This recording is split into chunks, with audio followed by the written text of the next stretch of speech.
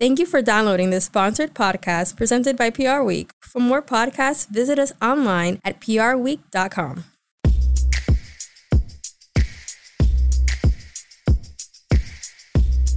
Hi, everyone. This is Gideon Fiddles, I'm Managing Editor of PR Week. It is my pleasure to welcome you to this very special podcast sponsored by Real Chemistry. Much gratitude to them for doing so. Our session today will focus on the importance of scientific communications at this particular time. While health has always been a topic of broader interest to the public, it has never been so consistently top of mind for so many people as it is now. This reality has brought about a renewed importance to the role of the healthcare communicator. Lack of confidence in information being shared, the political climate, uncertainty as to what sources to listen to. These are just some of the issues that we hope to tackle today with a leader who I can confidently say you absolutely can and should listen to. I am being joined today by Real Chemistry Global President Jennifer Gottlieb. Jen, it is so great seeing you, and thank you so much for joining us today. Thank you for having me, Gideon. Oh, it's my pleasure. Now, Jen and I talk about a whole bunch of things all the time, from billions to Damian Lewis. Actually, that's the same thing, isn't it? But so Jen is wise on so many things, but as you'll find out today, when it comes to the healthcare space, she's pretty much got it all nailed down. So I've been looking forward to this conversation for quite some time. So let's just get right to it. And Jen, the first topic I want to tackle with you is this. The increased focus on all things healthcare truly boomed last spring when COVID-19 upended our lives. And frankly, there was a widespread lack of confidence in the information people were receiving. In order to improve on anything, you must understand why the problem happened in the first place. What causes broad mistrust and rampant misinformation, and have we learned anything from it? Absolutely. Thanks, Gideon. And I've been looking forward to this conversation for a while as well. You know, as we hit the end of 2021, after being almost 2 years into the pandemic, there's no more important time than to look at what happened and what we learned and where we're going. And as you talk about, you know, some of the misinformation and the chaos that we saw at the beginning of the pandemic related to communications, there is no other way to describe it. And it all really, you know, is stemming from the fact that you cannot always be prepared for what's next. We had a global pandemic and a crisis, and those of us in healthcare, especially working in vaccines, have done pandemic preparedness before as a what-if scenario. But to be quite honest, never really thought it would happen. And then here we were faced with the COVID-19 pandemic. And I think there were three reasons why we ended up in the situation we did related to what I would call complex and confusing communications, sometimes accurate, to your point, sometimes not accurate, and ultimately thrusting us into communications predicaments that none of us had really experienced before. And the first thing is that we were learning in real time. I always say COVID-19 is almost like one giant real world experiment, and it still is today. And that is the communications piece of that is not any less significant than the actual crisis. So what happened was, you know, we saw scientists learning information in real time, but because of the 24/7 news cycle and digital ecosystem in which our news is flowing, and the public's kind of voracious nature to want information instantaneously, it created a dynamic where you had scientists on the front lines almost processing information in real time, which I think in many cases was not the way the public was used to receiving information, and in some cases gave them confidence, and in some cases left the door open for doubt as to what was really happening.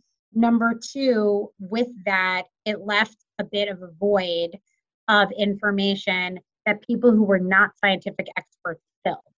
So you had people that had opinions, you had people with political agendas, you had people with personal agendas, and people with influence that was not scientifically based, providing their opinion that was misinterpreted without context as fact. And the third piece is what have we learned from it, which I think is the most important, is planning and preparation will always be critical. And I think that we're going to start to run more simulations of crises that we don't even think of, you know, as something that would happen in the future. But more importantly, as it comes back down to the topic we're talking about today, I think it's going to be critical that we identify who the experts are in different areas, from public health to science communications, to clinical trials, to all different disease states, early and often moving forward, so that when crises break, the media in particular know exactly who to go to quickly, and those people are prepared for what needs to happen based on the lessons learned from this pandemic. Thank you so much for that. And we're probably going to touch on some of these points again as we have this conversation, and they're worth repeating because, to be honest with you, while obviously everything we're talking about today stems from COVID-19 and misinformation and lack of trusted information, this sort of communication challenge certainly can happen in other areas as well. So this is a lesson for everyone. It's not just people in healthcare communications, and that's why this is so valuable. But when you ask any comms leader for counsel on how to best navigate a crisis, most will tell you that avoiding the crisis is the best path, and that means being prepared to nip one in the bud. But as you already alluded to, that is particularly difficult when the crisis is as unprecedented and broadly disruptive as COVID-19 is or was or is actually. How can any brand or communicator be prepared for such a crisis? Is it even possible to be prepared for such a crisis? Absolutely. It's a great question. So the first thing I always ask, and I've done a lot of crisis work in my career as a 30-year career communications veteran, especially in healthcare, the first thing I always ask when brought a situation is, are we in a crisis or are we having a PR crisis? I think sometimes people mix those things up. The first thing I always try to identify is, are we having a real crisis? If we're having a real crisis, what are the things we need to put into place to manage around the crisis and then the communications around the crisis? And I think that oftentimes, the communications crisis follows the regular crisis. So I think that's number one. Number two, managing a crisis without any kind of plan or even a framework of a plan is kind of like walking in the dark without a flashlight. So even though we might not be prepared for a pandemic like COVID-19, there is really kind of a framework we can put together, basic framework of what are, the 5 to 10 steps that we would take for an unforeseen crisis. That's definitely, something that we've seen time and time again and applies here as well. The other thing is, one thing I always recommend related to crisis communications is know who the experts are. So we talked in the question before about scientific experts, but not every part of this crisis with COVID was about science. So you had a lot of things going on related to delivery of vaccine. So think about the public health delivery of vaccine when the vaccines first finally came out. People were looking to the public health departments for information. You had people there that probably may not have needed to be science experts. Maybe they were experts on how procedurally, right, we needed to do that. There was also a number of different experts that had to get in front of the media related to, manufacturing, related to research and development. And we saw great communications coming out of leaders like Scott Gottlieb, right, every weekend on Face the Nation.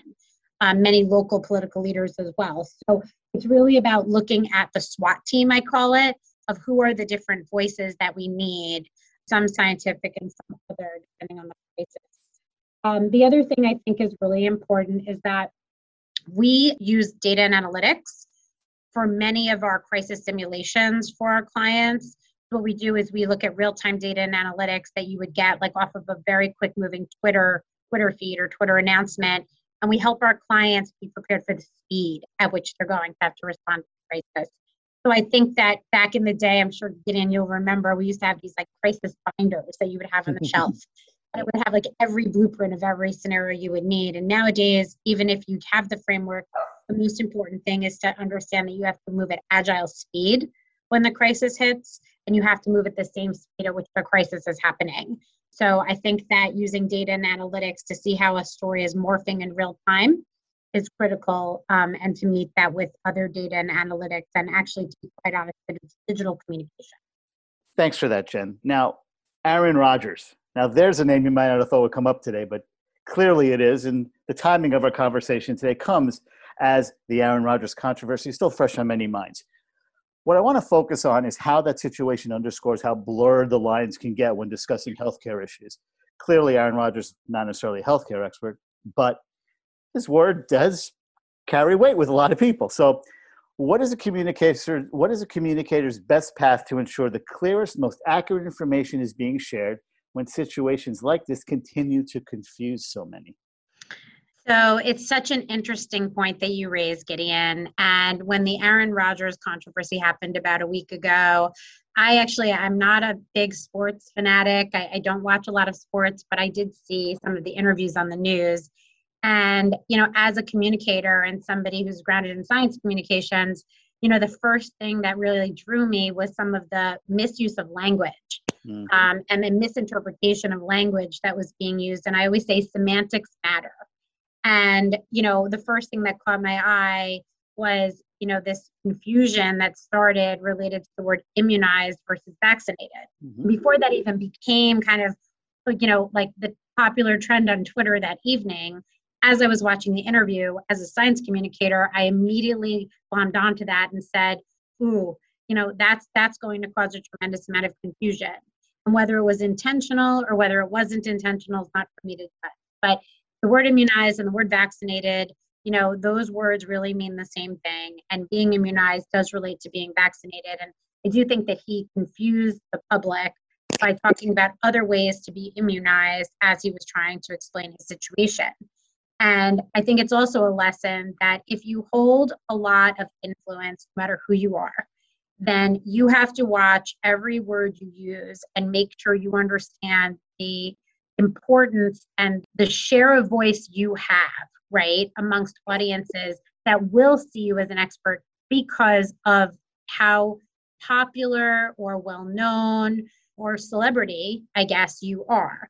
And I always say that anybody who has any kind of public figure position like that needs to be that much more cautious and responsible with their language and with what they say and understand that. So I think that was a really important lesson in semantics matter.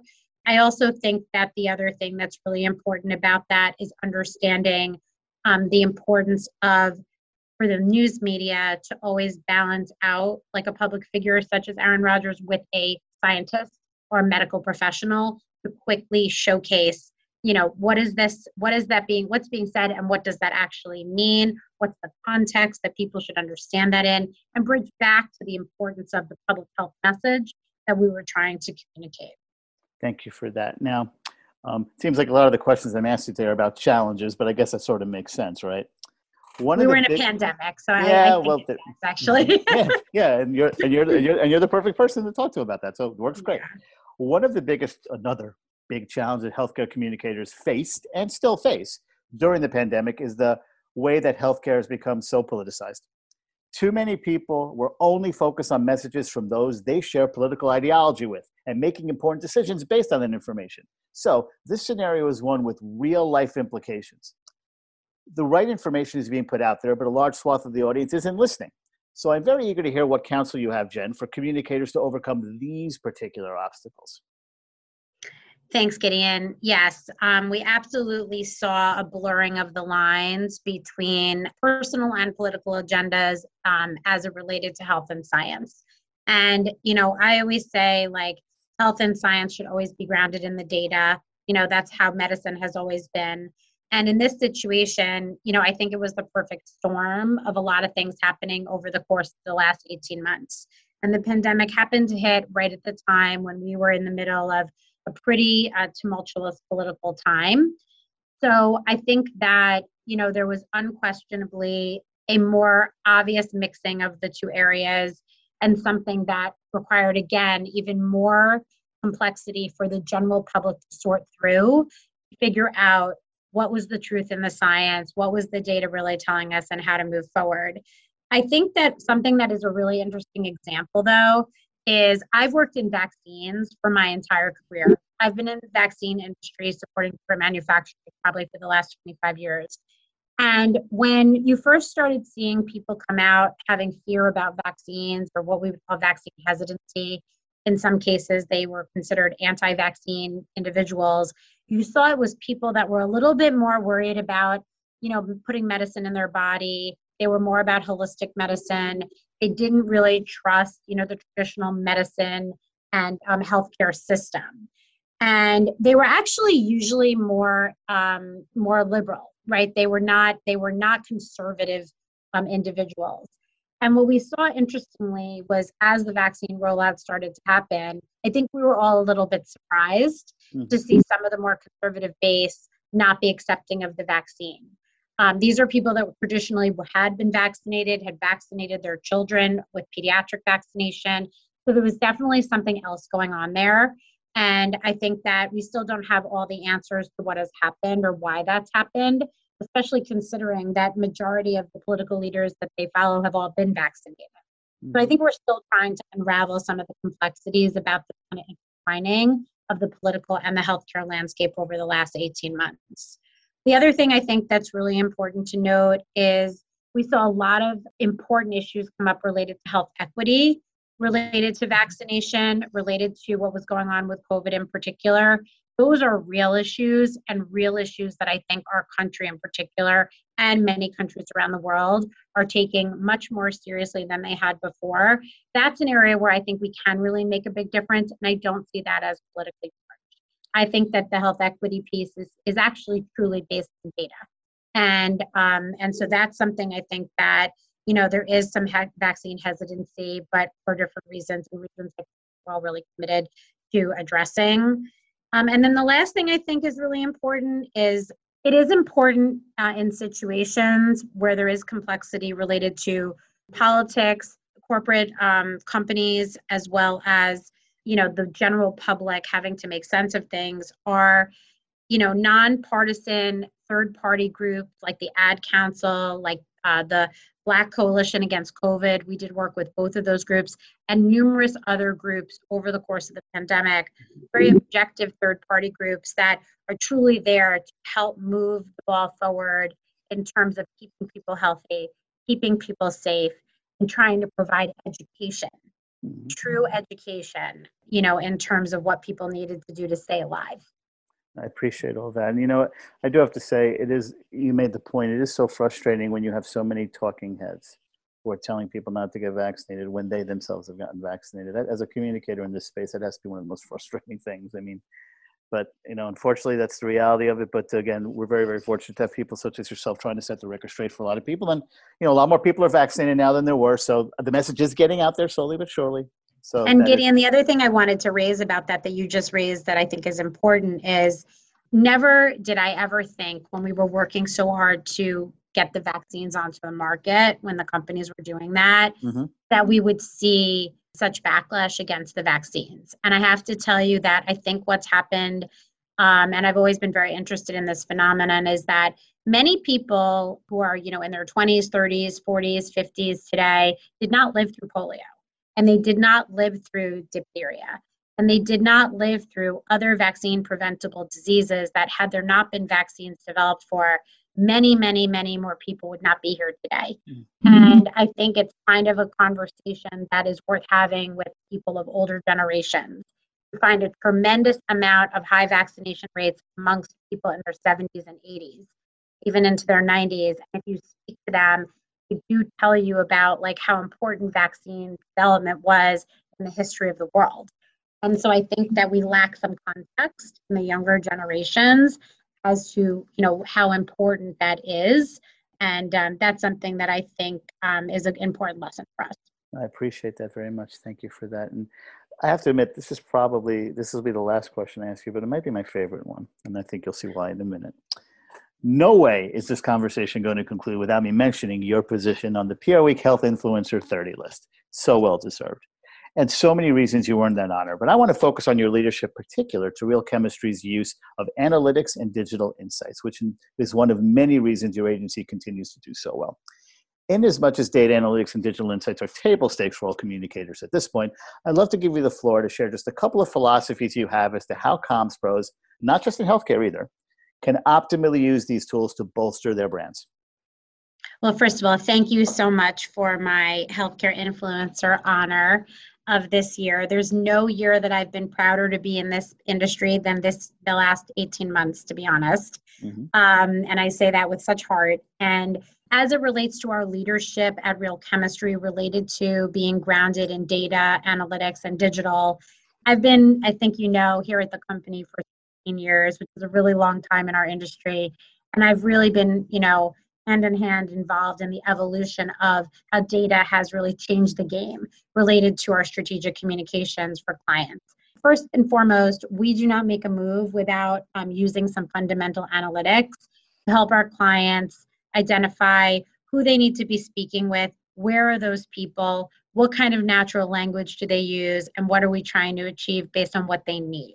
I think that we have proprietary analytics. We actually are real experts at curating a lot of data sets and analytics, even if they're not, homegrown here at Real Chemistry. And we pride ourselves on the fact that it's not just about the data, it's actually about the analysts understanding the industry and the healthcare and science space to make sure that we are not just data rich and insight poor. We make sure that we have great data and amazing insights that really help strategically guide everything our clients, are doing ultimately for the good of patients. And there are a couple of other pieces of that are very important. Number one, it's all about what I call insight integration. You can get this great insight, but if the other disciplines within the organization aren't thinking about how the data should be utilized and interpreting the data correctly, the program may fall short somewhere along the way. For example, we often don't think about data as it relates to creative, right? Creative has always been just its own process. But if your creative team is comfortable working in the data and they trust the data, then they're going to deliver more on what the audience actually needs and has communicated through research than not. The other thing is we also look at our activation team. So it's not just good enough to architect an audience that you need to target based on data.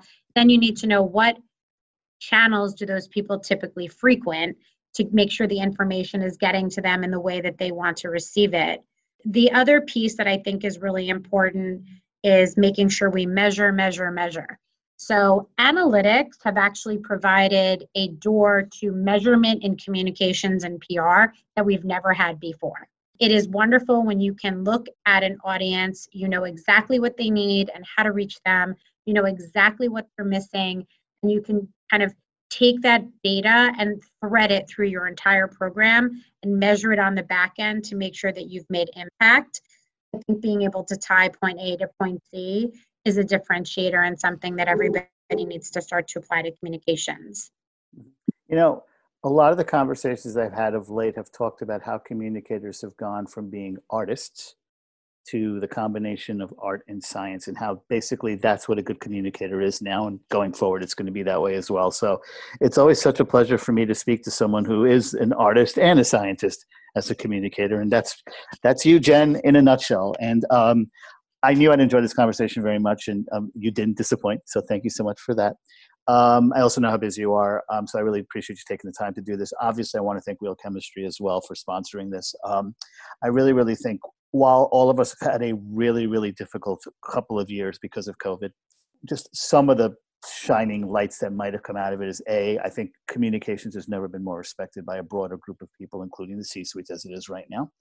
And I think communicators have probably learned quite a few things that are going to help them going forward, even once we're out of this pandemic. And Jen is one of the leaders who's teaching so many people those things. So we're very, very fortunate to have her in this industry. And I was very, very fortunate to spend this time today talking to you. So, and of course, I want to thank everyone out there for tuning into this. Please check back on PureWeek.com, because we're actually having another podcast with the fine folks at Real Chemistry, not Jen, a couple of other leaders there, in about a couple of weeks or a month's time. So definitely check that out as well as all the other wonderful podcasts that we have on our site. But thanks again, Jen. Thanks again to Real Chemistry. Thanks all of you tuning in. And until next time, I hope you guys enjoy the rest of your day. So thanks a lot. Thank you.